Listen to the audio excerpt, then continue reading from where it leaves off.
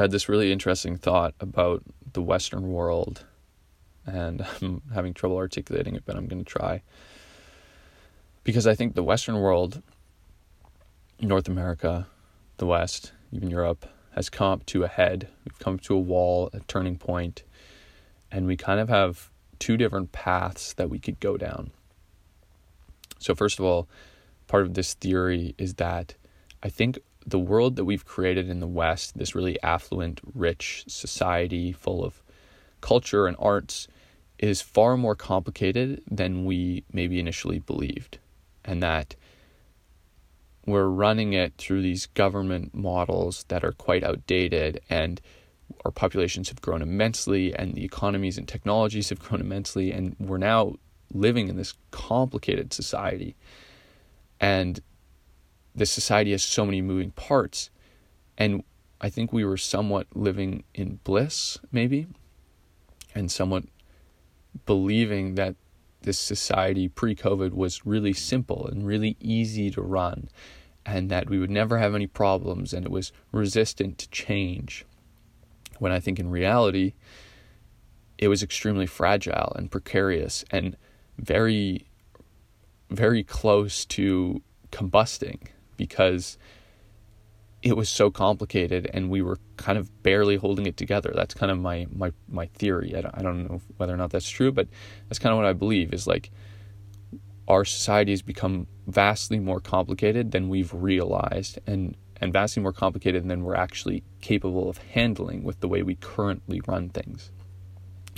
And the reason I believe that is because I think centralized governance and centralized management is extremely inefficient for complicated systems.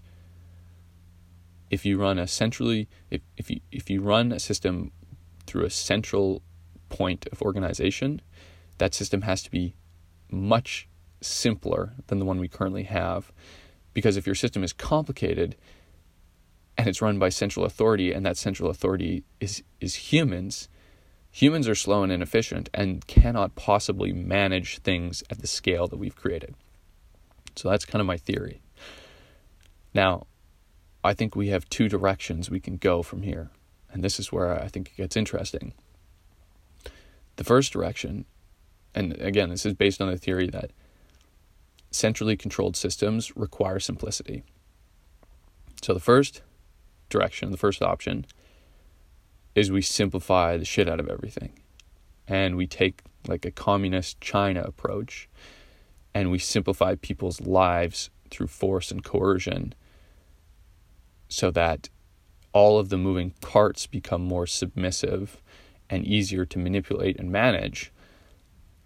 And you get a simpler system. And so everybody has to comply with this centralized authority and move according to whatever has been planned in ways that keeps things structured and simple and not in chaos and orderly. And if we're going to do that with a centralized government, it requires a lot of coercion. It requires a lot of giving up freedoms. It requires a lot of submissiveness. And that is one direction we could go. That's the direction that China has taken.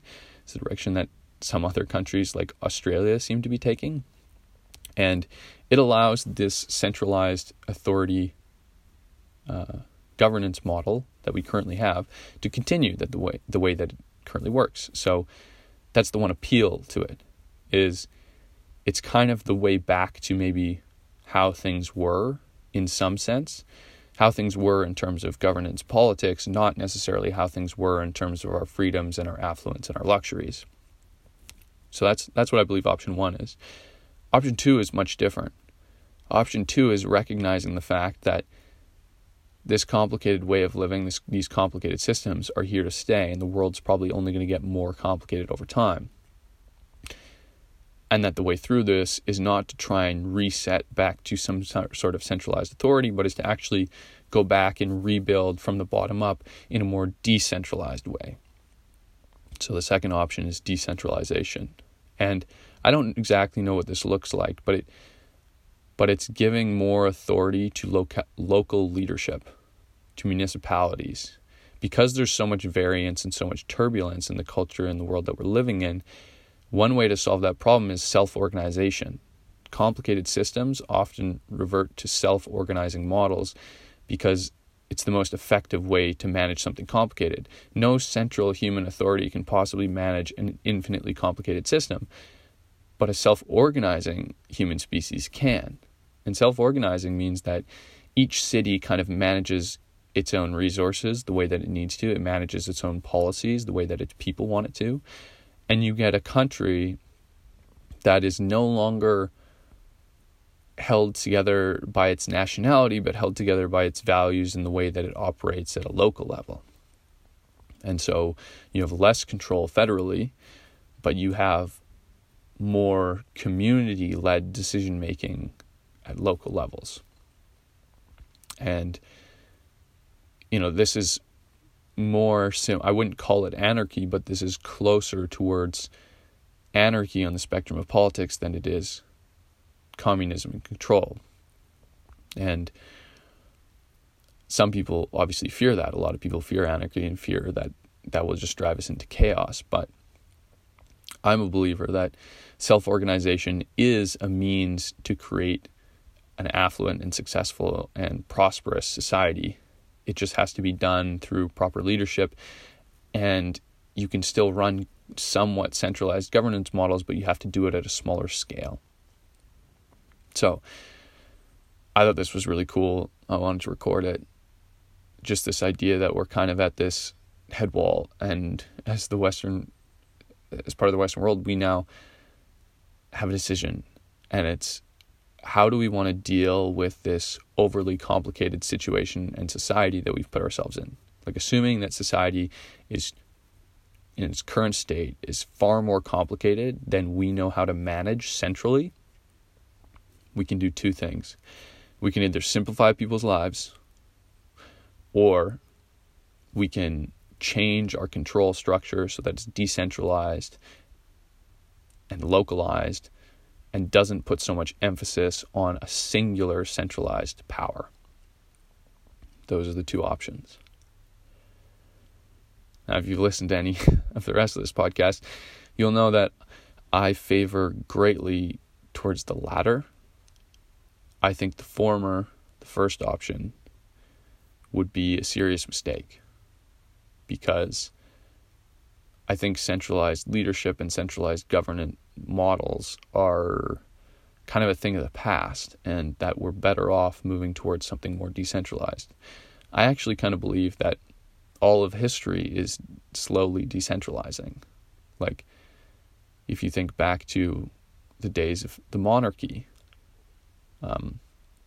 that was one of the ways that we organized ourselves in, pre-Western culture, but in places like North America and the European countries. And that was extremely centralized. Like, everyone was subservient to this monarchy, and they could do kind of whatever they wanted. They didn't have this giant court system, or, in its early days it didn't, at least, and then it started to incorporate more of that. And now we have these democratic voting systems. And so, in my opinion, a lot of our history has been slowly decentralizing, slowly pulling power away from centralized authority and redistributing it across localities. I believe we're at another point in history where we need to do that quite abruptly. And it'll benefit us in the long run because, we've gained so much in this world, especially in the Western culture where we're extremely privileged and affluent. And I think there's more of that to come if we make the right decisions in the next decade or so. So here's to hoping. And I'm really fascinated to see where we end up. My name is Christopher, and you're listening to my Thought Journal.